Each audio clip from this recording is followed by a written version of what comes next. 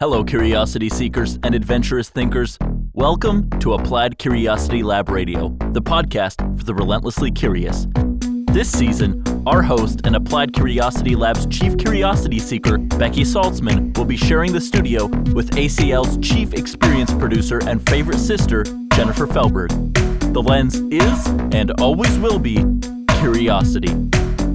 Each week, fun, informal conversations center around one delectable curiosity bite, designed to give your brain the time and ideas to think about thinking, to flex your curiosity muscle, and maybe even revolutionize the way you think.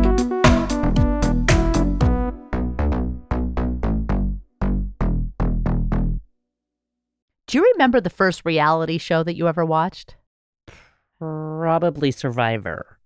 I remember thinking that it was reality, that they held a camera, and it was a departure because we knew that we would be watching, what we knew when we were watching movies and television, that it wasn't reality. And yet if you kept questioning that and you keep reminding yourself of that, it's hard to enjoy it. Oh, that's fake. Oh, we know that's fake.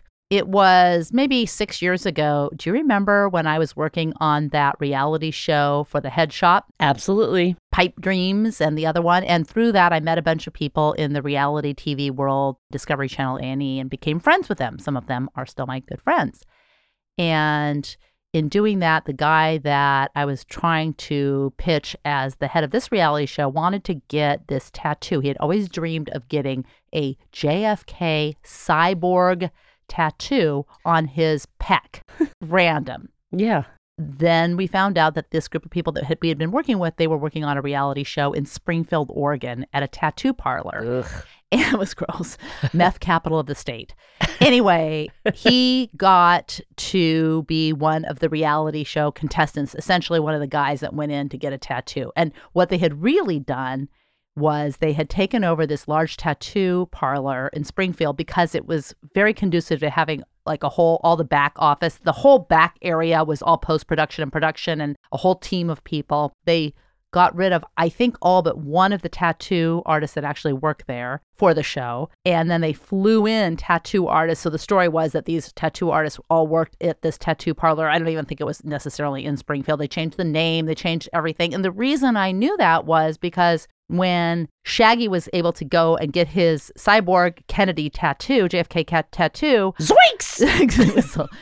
And if I can find a picture, I will put the picture in the show notes. It was the most photorealistic, amazing tattoo. And I had never seen photorealistic tattoos. Now you've seen them. But It was amazing at the time. It'd still be pretty amazing. Anyway, long story, I was invited to go with him in some capacity, and I was going to be on this tattoo show. I was not going to get a tattoo. My role was kind of ill-defined, but when I got there, they would tell me, you need to look more angry.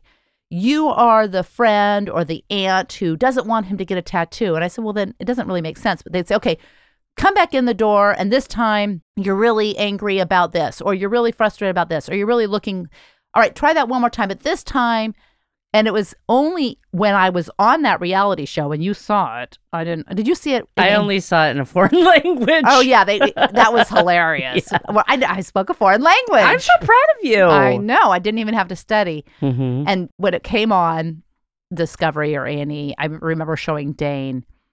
And before that, I told him about it. And he said, Mom, you should totally share that you were on a reality show. That's so cool. And then he saw it, and there's just silence. He goes, Mom, don't show anyone. You look like such a bitch. They make you.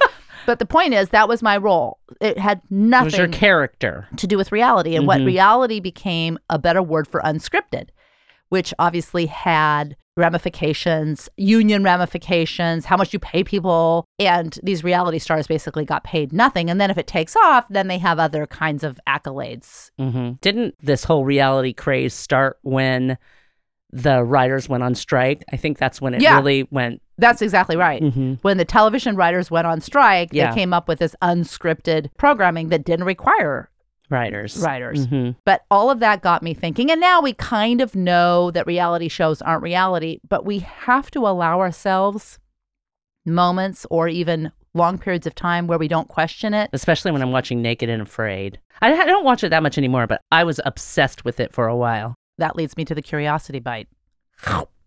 Ready to chomp? Mm-hmm. Do you witness reality as it really is. Now, do you need a little sip of something? Hold on a second. Going to need some fortification. We are recording this episode. Most of our episodes are recorded in the morning. This one is recorded on a Friday after 4 o'clock. That means partakeage is being tooked. So maybe the conversation will be a little different right for this one. Tell us if you think we should do more while imbibing brown drinks of the alcoholic persuasion or brown drinks of the caffeinated persuasion. Yeah, do I perceive reality as it really is? As witness. It really and I is. specifically said witness because a lot of people say, do you see reality? And I thought that's limiting because you might smell, you might sense, you might. So do you witness reality? I think sometimes I do and sometimes I don't.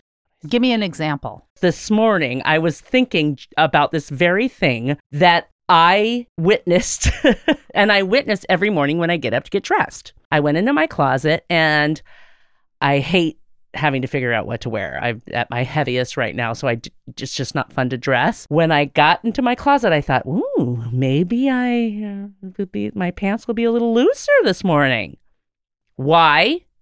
I don't know, but I get that feeling every single morning. So there is a reality where you think that I must have lost weight in the middle of the night. Well, have you been dieting? No. Did you skip a meal? No. Did you skip a glass of wine? No. Did you exercise? No. As a matter of fact, yesterday we had a little Christmas party and I ate more than I usually do. So there's absolutely no reason why I would assume that my clothes, but I feel that way every single day before I put on my pants. Hey, maybe. And I'm like, why do I think that way? That is not being in touch with reality. With reality. Absolutely not. Do you witness reality closer to what it actually is than the average person thinks that they do? Working with you, I try to be more aware of reality. Like, if I see someone angry, I try not to think they're angry at me. Maybe they had a bad day.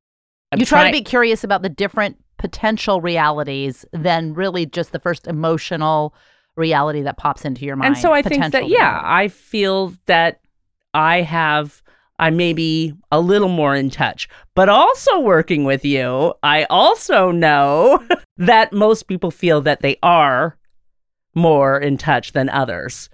So I'm going to say I'm not because you want more in touch. I want to be right. You don't want the blind spot bias to affect your answer. Right. Do humans witness reality better than other animals? I don't know. I don't know what animals... Well, think about a bloodhound that senses odor molecules that we couldn't sense, or dogs that can hear different sound waves that we can't hear. So we would say they don't exist. Or animals that see infrared, or bats that can do echolocation. Mm-hmm. Does that make them more... closer to the reality of sense and of light. And to the extent that light, there's atomic quality to light or subatomic quality to light and to sound and to smell. To the extent that that can be perceived, we need an instrument to perceive it, and those animals can perceive it with their own instrument within themselves. Right. I mean, an endogenous instrument. Some people say that you have to have those senses to even create reality, that is what is reality. At what point is a technologically enhanced human not a human anymore? That's hard. Different people and different organisms perceive reality in vastly different ways, right? Yes. Bats, yes. etc. Yes. With that in mind, what is real and what is just our perception of reality? Or does every organism live in its own personal reality? These are all such hard questions. Well, it's very difficult. Take another sip. Because, okay, twist my arm. Wait, so now I have to ask the question again. It's so complicated. It's funny, when I was trying to get ready for this podcast, my brain hurt. I just had a really hard time wrapping my brain around what we perceive as reality and what is reality. Does every organism live in its own personal reality?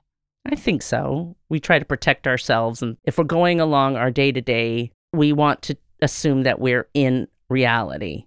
Well, neuroscientists suggest and have suggested for a long time that we reconstruct reality. We don't construct it, we reconstruct it. And they suggest that our ancestors who saw reality more accurately lived to pass on our genes. So those ancestors who saw more accurately passed on those genes, so that by evolutionary standards, we see reality more accurately than those who died off. What does it mean to see more accurately, though? Well, for example, if I see you and I see that you are angry with me, and I say it is the reality that you're angry, and you say, actually, I am so not angry. But if I had to see your if I could see inside you and saw your neurochemistry and saw all of the things your epidermis is showing. Oh my God, I'm so embarrassed. Then I might see a distracting amount of reality. That is where Donald Hoffman, the cognitive scientist, and I don't want to say the M word, mathematician. Every time I say mathematician, what do you do? I fall asleep. Right. He suggests that we are not witnessing reality as it is, and that is what gives us an evolutionary advantage. That evolution has given us an interface to see reality, the reality that works for us, and that guides adaptive behavior, and it makes us more likely to survive than if we saw reality for what it is. And he even goes as far as to say that the farthest away from reality, the more adaptive it is. And if you think about it, and he's proven it mathematically, don't snore. He's proven it mathematically or moved toward a mathematical proof. What does it look like? Oh, if I showed you, guess what sound I would hear? That's right. Did you look at it? I did, and I didn't understand it. Because I really haven't studied, I honestly didn't study math beyond basic trigonometry, pre-cal. I mean, I didn't, whatever. Okay, no more. I can see how if everything is coming at you, all this reality is just shooting at you, how do you focus on getting through the day? Right. People do make the argument, well, you have to see the reality of a tiger coming at you. And if you didn't see that reality, it would be not adaptive because that tiger would eat you. But he suggests that these perceptive symbols are designed to keep us safe, like the perceptive symbol of a tiger. But that means that we need to take that tiger seriously as a threat, but we don't need to take it literally. In other words, that tiger may already be full, may have a broken paw and can't chase after you, may have some disease that makes it weak, but we still need to take it seriously because that symbol is adaptive. It's not necessarily reality. I get it. And that helps us survive. That helps us survive. So what I don't understand is what you were saying about the farther away we get. What do you mean by that? Well, one could make the argument that the more we know about the nature of reality, the more distant we realize our perception of reality is from reality. Got it. And we are using, people say, well, okay, then wouldn't you just throw away the scientific theory? No, we could use, because if we use the scientific theory to disprove space-time, for example, or the theory of relativity, then it doesn't mean that the scientific theory is wrong. It just means that we're using it to disprove and get closer and closer to reality. Why do we feel the need to get closer and closer to reality? I don't think everyone does. I don't think everyone does. However, I would say that the opposite of fear is not bravery. The opposite of fear isn't courage. The opposite of fear is curiosity. Yeah! And some people are just not curious. And that's okay. Or maybe they are, but they're scared to delve into it for fear of what they might find. The opposite of fear is curiosity. That is the point. Oh, I see. And when we realize that behavior of matter and energy is really on an atomic and subatomic level. Quantum physics is the future. And quantum physics probably will be used to disprove a lot of things that we think are completely sacred, i.e. space-time, i.e. the theory of relativity, theory of gravity, all of that. Most people, it is exhausting, and we would rather watch a reality television show knowing that it's not reality and just kind of getting away from it than thinking about it. But there's always been people who are responsible for pushing us closer to reality through scientific theory. Then there is the religious component where people think about consciousness. Yeah. Now, where does that lie into reality? Okay. Now, if you're listening to this podcast and you're thinking, oh my God, just stay with us here, because the more we drink, the more fun it might be. But still, these are maybe not. The hard problem of consciousness is the problem of explaining why and how sentient organisms like ourselves have qualia or phenomenological experiences, or this feeling of being like you. So your consciousness is what it feels like to be Jennifer. Mm-hmm. And the presence of that feeling is real. I mean, it feels like something to be you. Even though there's no evidence of a self, there is an evidence of a consciousness, which is it feels like something to be you. And how and why is it that some internal states are felt states, like heat or pain, rather than unfelt states, as in a thermostat or a toaster? Mm-hmm. Does that make sense? Yeah. That's kind of the hard problem of consciousness. Now, there's no way to measure it. There's no way to... Now, but there are people working on this mathematically. I wasn't going to do that. Have you heard of panpsychism? I have. The belief that everything material, so every rock, every couch, has an element of individual consciousness. Yeah. That's kind of an interesting theory. I think the whole term panpsychism is kind of a little, it sounds a little bit like astrology. Yeah, but if you think of like, what? Astrology. Which one is it? Astronomy is the real one. Astrology is like your sign. Oh, hey, yeah. babe, what's your sign? Panpsychism is like astrology. God, have another sip. Yeah, Beau. If everything is made of some type of particle, including a chair or a guitar, then it has some type of consciousness. It comes from... That's panpsychism. Yeah. Right. And that consciousness is a fundamental feature of matter. Right. That's kind of it. So anything that is matter has a consciousness. And then that you start to think about, if everything has a consciousness, what do we owe conscious creatures? What do we owe consciousness? Do we owe an AI that looks like a human? Do we owe them? Do we have a duty? Do we owe them anything different than we owe fleshy humans? Some people believe that there are different levels of consciousness within those things. So we might have a higher level of consciousness to a chair. In that case, then we wouldn't owe as much to AI as we do to our fellow Homo sapiens. If I stole a loaf of bread from you and I ate it, when does the bread cease to be yours and become mine? Until you digest it out. Then it's yours. I don't want anything to do with it. Okay, but at what point in between, at what moment is it yours while it's in my mouth and I'm chewing it? Not that you would want it back. Yeah, I certainly wouldn't want it back. But it would still be mine, is what you're saying? Well, I think possession is, 9/10 of the law. So as soon as you have it, then I guess it's not mine. But I'd probably be angry that you took it from me. Okay, I don't know when it stops being mine. Probably the minute you swallow it. The minute I can't get it back. Would the world be a better or worse place if everyone looked the same? Well, it depends on what they would look like. No, because I mean, sure, if they look like Jason Derulo coming out of the pool, the world would be a better place. Although, no, because there'd be no relativity. Yeah, who cares? If everyone looked the same, we would not have any, because attractiveness is relative, right? Yeah, but there would be something else. I think human nature, we always like to put people in different categories. What would we use if everyone looked the same? Their breath. All right, so if it smelled like whiskey, they're in. They're in. They're part of the club. If it smelled like what? Garlic. Then it's still part of the club. What would it have to smell? Morning breath? Not the club. No, go brush your teeth.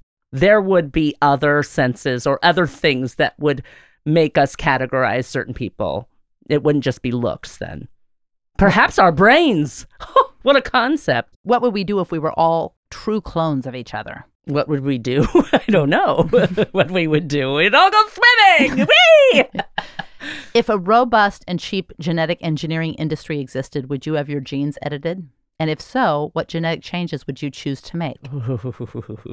Kind of. I'd want to do that. There'd be a few things that I wouldn't mind changing. Like my mental disorder. I think that's probably somewhat genetic. You think it's bacterial, though.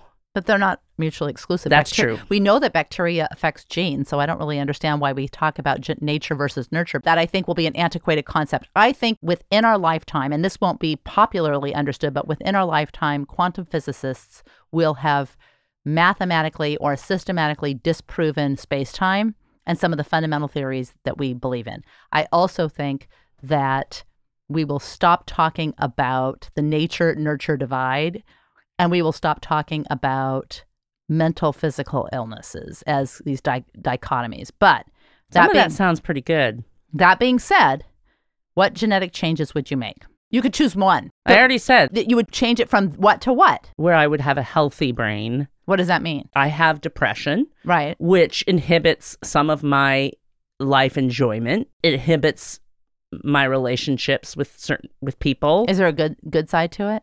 Sure. What is it?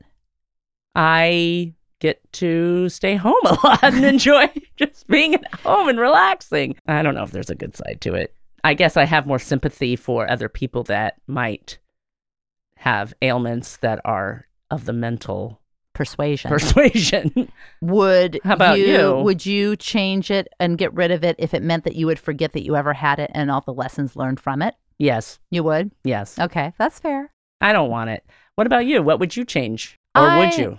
I probably wouldn't, because I would be afraid of unintended consequences. You know me. It's not like I think I'm genetically perfect. She does. No, I just would be afraid of unintended consequences. I read about the CRISPR technology and how they were working to eradicate sickle cell.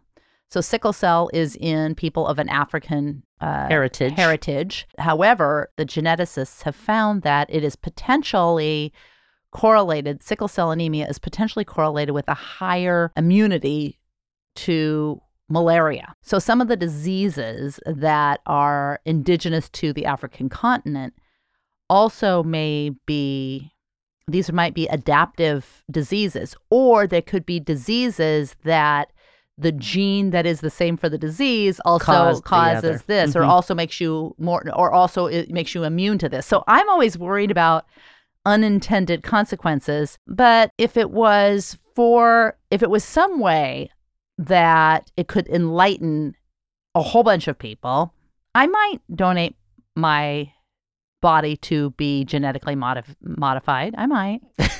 As long as it didn't modify my brain so that I couldn't understand what happened. Like that, I wouldn't want. But there's not like something specific like, oh, I wish I had thicker hair, or oh, I wish I had stronger bones, or oh, I wish I had, more taut skin. I mean, that stuff. I could just get plastic surgery for a lot of that, so I don't care. But something like a mental illness, I can take medication for it, but I don't feel like I can cure. So if I could get some kind of alteration, I would appreciate it. All right, let me see what I can do. Okay, thank you. Absolutely. Thank y'all. I have a list of the different theories on reality. I want to hear your list. Okay.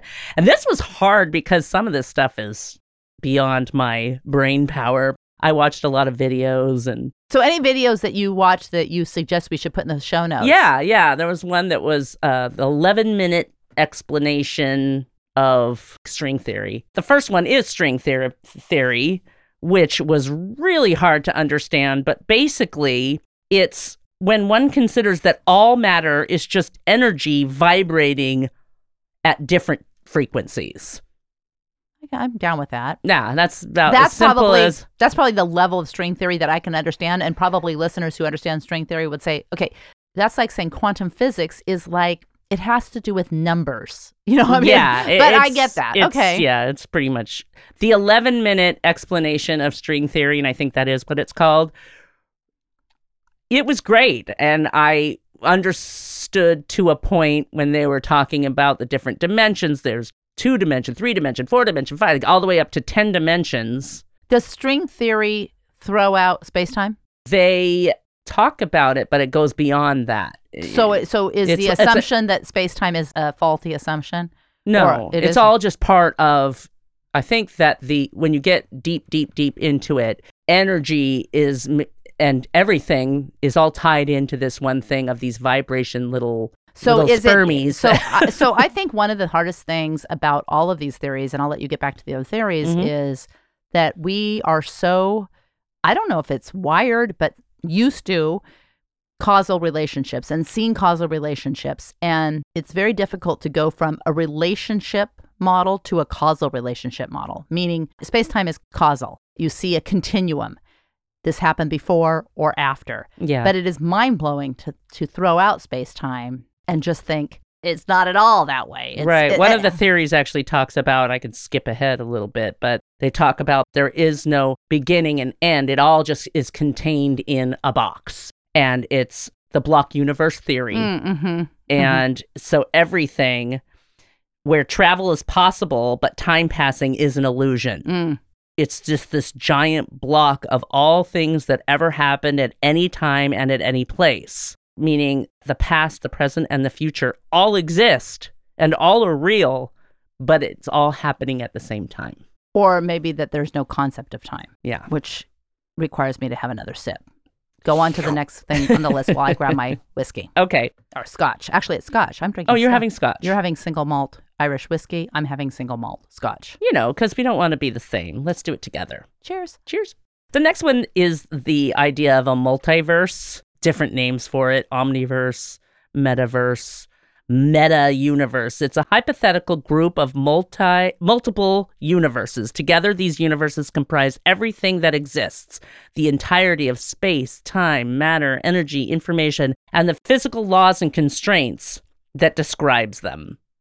So everything is, again, everything's happening at the same time everywhere. I was watching one of the political debates, and I was thinking back to a conversation that I had with Fred prior to Donald Trump's election.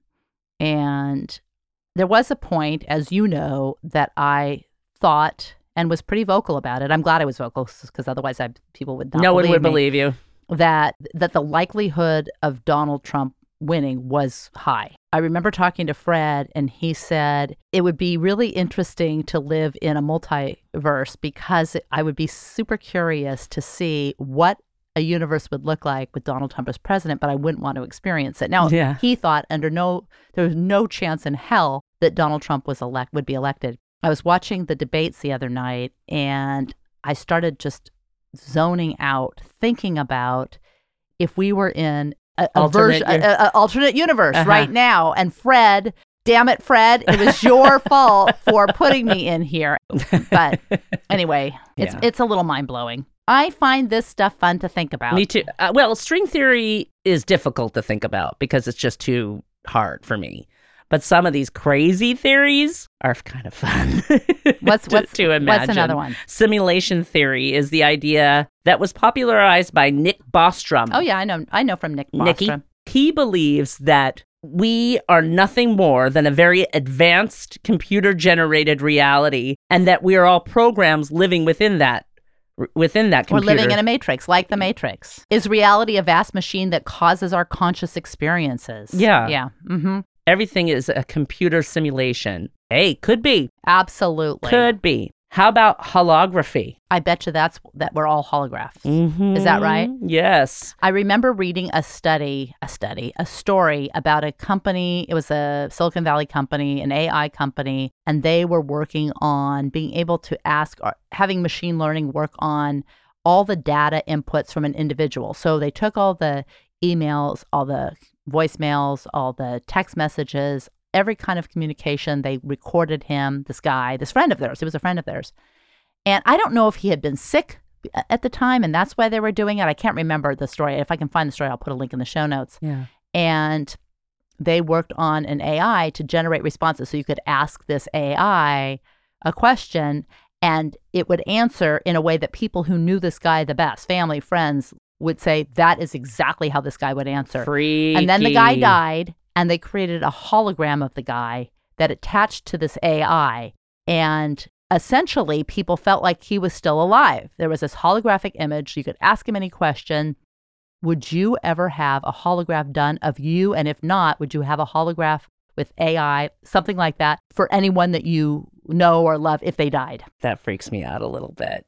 When you die, you die. I don't want a holograph of myself, and I don't think I want a holograph of anybody else. If you could create a holograph of someone right now to be able to ask and answer, have them ask and answer with the brain that they have, who would you? Oh, who would you ask? Christopher Hitchens. Who dat? A very smart man who died about 10 years ago. Author, philosopher, political analyst, brilliant, all-around brilliant guy, big atheist. And I have read a lot about him, read his autobiography. They called him Hitch. I love that. No, actually, I don't love that movie. With Will Smith? Yes. Yeah, no, that's who I might bring back. Oh, okay. Because he's close enough to now that you're not talking about bringing back like Galileo or something like that and having to catch his AI up to speed. Right. Mean, this guy would kind of know what's Hitch going on. died, I don't know, 10 years ago, 11 years ago. He would know what's going on, and I would be curious. He had such great insights, and I would be curious to bring him back. I would have loved to have known him. So that's who I would probably bring back. Good answer. Me too. Okay, you too. Me too. Last one? The Eric Von Daniken. I watched his video, his YouTube. He's still alive. He believes that aliens were here or still here, and they're the ones that started our existence by evidence of archaeological discoveries.